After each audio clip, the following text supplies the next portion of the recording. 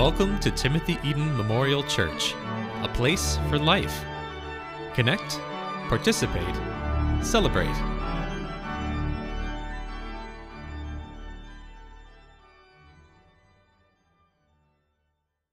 And would you please pray with me? Gracious and loving God, we thank you for the love that you have poured out on us, for the love that we receive through the words of Scripture. And we pray now that the words of my mouth and the meditations of all of our hearts would be acceptable in your sight. You are our strength and our Redeemer.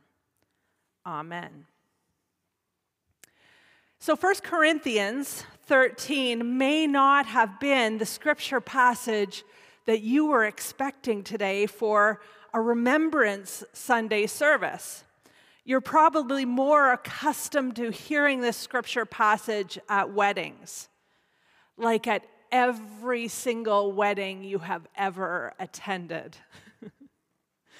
I sent out a whole list of scripture options to brides and grooms to choose from. They all, with few exceptions, choose this one. In case you're wondering, no, Chris and I did not choose this scripture passage for our wedding, or more specifically, I nixed it, and Chris had no say in the matter. I can't honestly say that I blame these couples for choosing it. It is a beautiful passage of Scripture. It's very poetic, a truly lovely meaning behind it.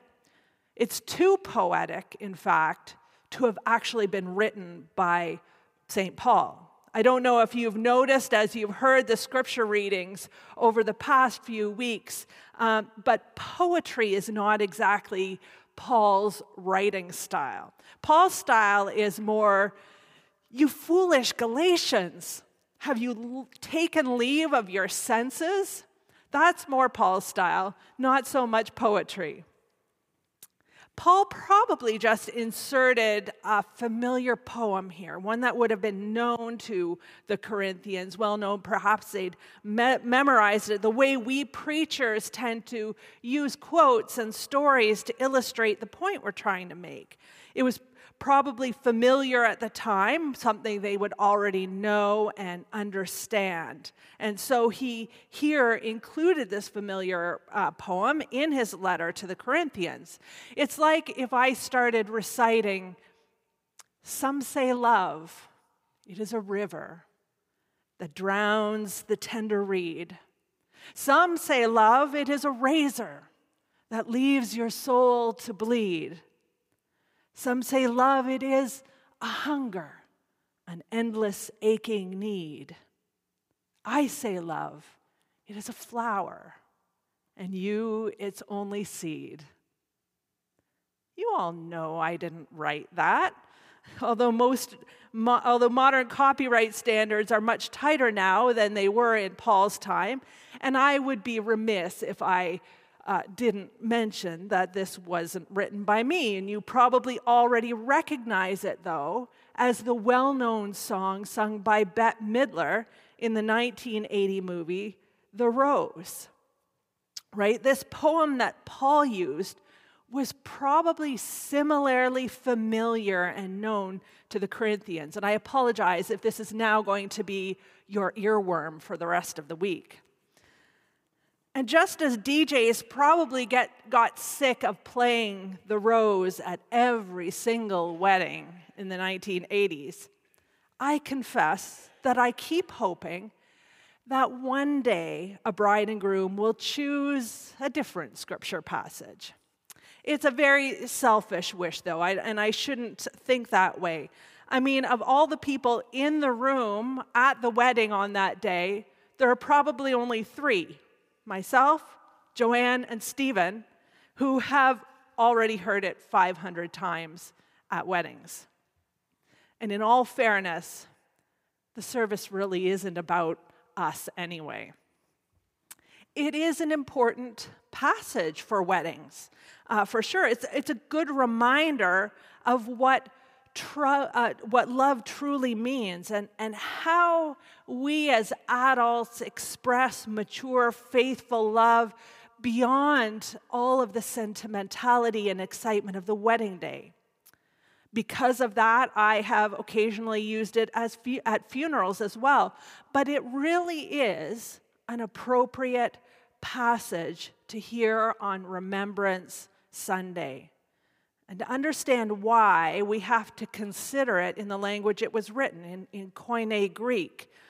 This is the language that Paul wrote in and the language that the Corinthians received it in. The word love is used a total of 9 times in this passage.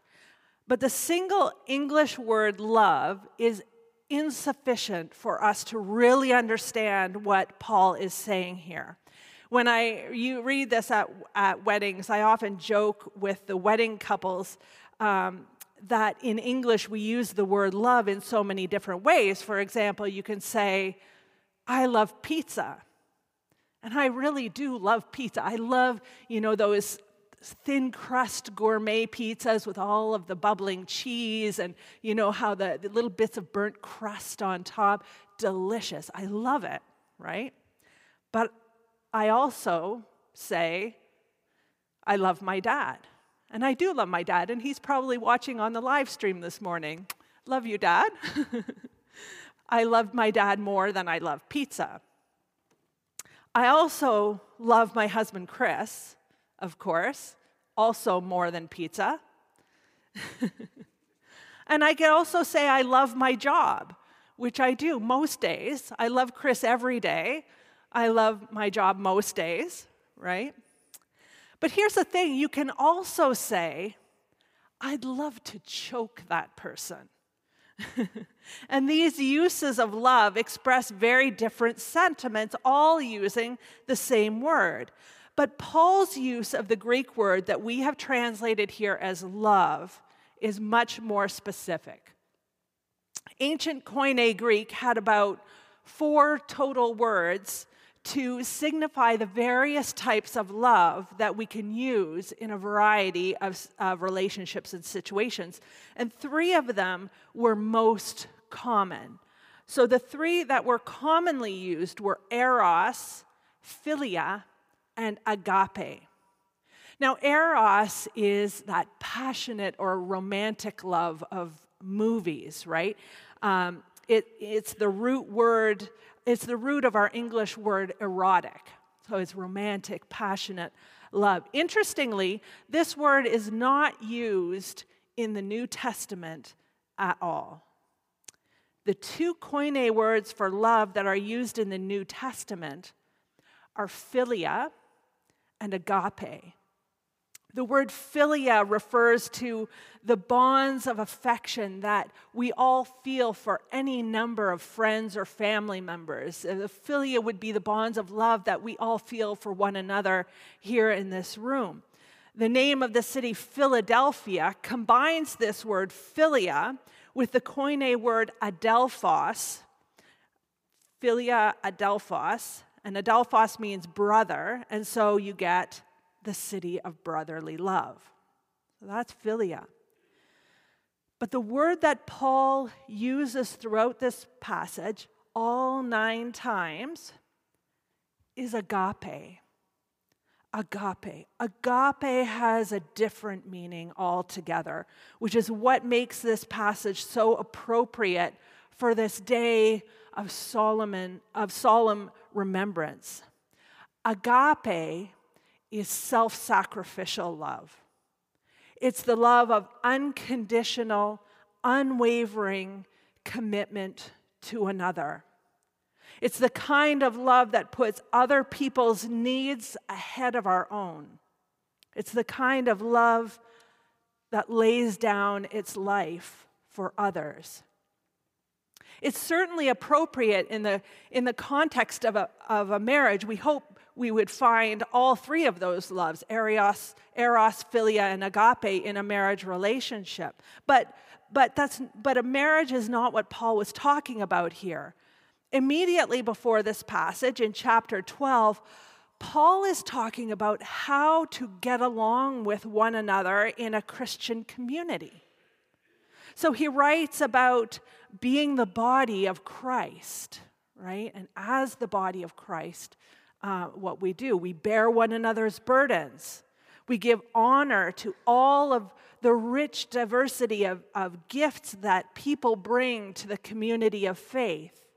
That's what he's talking about. And then he says, I will show you a still more excellent way. And chapter 13 is the more excellent way. It's the way of agape. This is how we're called to love one another. Agape, self-sacrificial love. Agape is the love lived out in Jesus Christ, who laid down his own life, not for his own sake, but for the salvation of the world. If we are his body, then we too lay down our lives for each other. Many of the men and women who went to war and sacrificed their lives, those members of our church whose names David read out a few moments ago, went offering their own lives, expecting nothing in return. They gave their all for God, for their country, for their families, for their friends, for us, strangers they had never even met. And they did so trusting that the one who laid down his own life for them would come for them and would take them home should the ultimate sacrifice be required of them. A story was written a few years ago, and it's a fairly common story. I think some of you have probably heard it before. It's a story of a man who was very old by the time, but he could still hold himself at attention before the cenotaph at the Remembrance Day parade. His war, the one to end all wars, was now just a fading part of history. Right? He knew that very few people could now remember firsthand the savageness of the ordeal that had sent millions of young people to their deaths. The old man at the cenotaph was haunted by the faces of the boys he'd had to order into battle, the ones who never came back. Yet one nameless ghost was able to bring a measure of comfort to his mind. At the sound of the gun signaling the 11th hour, he was mentally transported back to the fields of Flanders. The battle had raged for over 2 hours, he remembered, with neither side gaining any advantage. Wave after wave of soldiers had been dispatched from the muddy trenches and sent over the top. So many had died already that day that he decided he could not afford to lose any more men before reinforcements arrived. There came a slight lull in the battle due to the sheer exhaustion of the men on both sides. During this interval, a young soldier came up to him, requesting that he be allowed to go over the top. He looked at the boy who couldn't have been more than 19. Was this extreme bravery in the face of an enemy, or was the soldier so scared he just needed to get it over with? Why would you want to throw your life away, soldier? It's almost certain death to go out there. My best friend went out over an hour ago, Captain, and he hasn't come back. I know my friend must be hurting and calling for me. I must go to him, sir. I must. There were tears in the boy's eyes. It was as if this were the most important thing in the world to him. Soldier, I'm very sorry, but your friend is probably dead. What purpose would it serve to let you sacrifice your life too? At least I'd know I tried, sir. He'd do the same thing in my shoes. I know he would. He wanted to order the boy back to the ranks, but the impact of his words softened his heart. He remembered the awful pain he'd felt himself when his own brother died. He'd never had the chance to say goodbye. "All right, soldier, you can go." Despite the horror all around them, he saw a relieved smile on the boy's face. "God bless you, sir," said the soldier. It was a long time before the guns fell silent for the last time, and each side was allowed to gather their dead and wounded. The captain remembered the young soldier. He looked through the many piles of bodies, young men, so many as to give an unreal quality to the scene before him. When he came to the makeshift hospital, he looked carefully through the casualties, and soon he found himself before the prone body of the soldier, alive but severely wounded. He knelt down beside the young man and gently laid a hand on his shoulder. "I'm sorry, son. I knew I was wrong to let you go." "Oh, no, sir. I'm glad you did. And I'm so glad you're here now so that I can thank you. You see, I found my friend. He was badly wounded, but I was able to comfort him in the end. As I held him dying in my arms, he looked me in the eyes and he said, 'I knew you'd come.'" The young soldier faded between consciousness and oblivion for some time before he finally slipped away. The captain stayed by his side until the end. Only in war can the happy endings be so painful. As the bugle sounded taps, the old captain at the cenotaph envisioned once again the young soldier's face. Looking up at the stone monument, he could almost hear it saying to him, "I knew you'd come."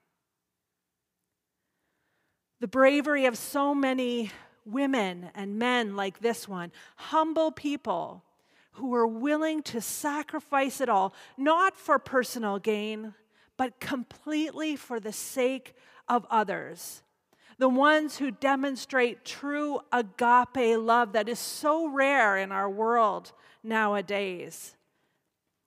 These ones remind us of the love of our God, who stood to gain nothing at all, and yet he gave it all, the ultimate sacrifice.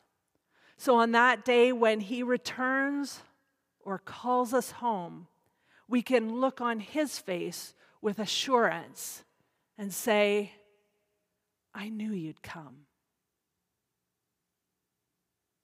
Amen.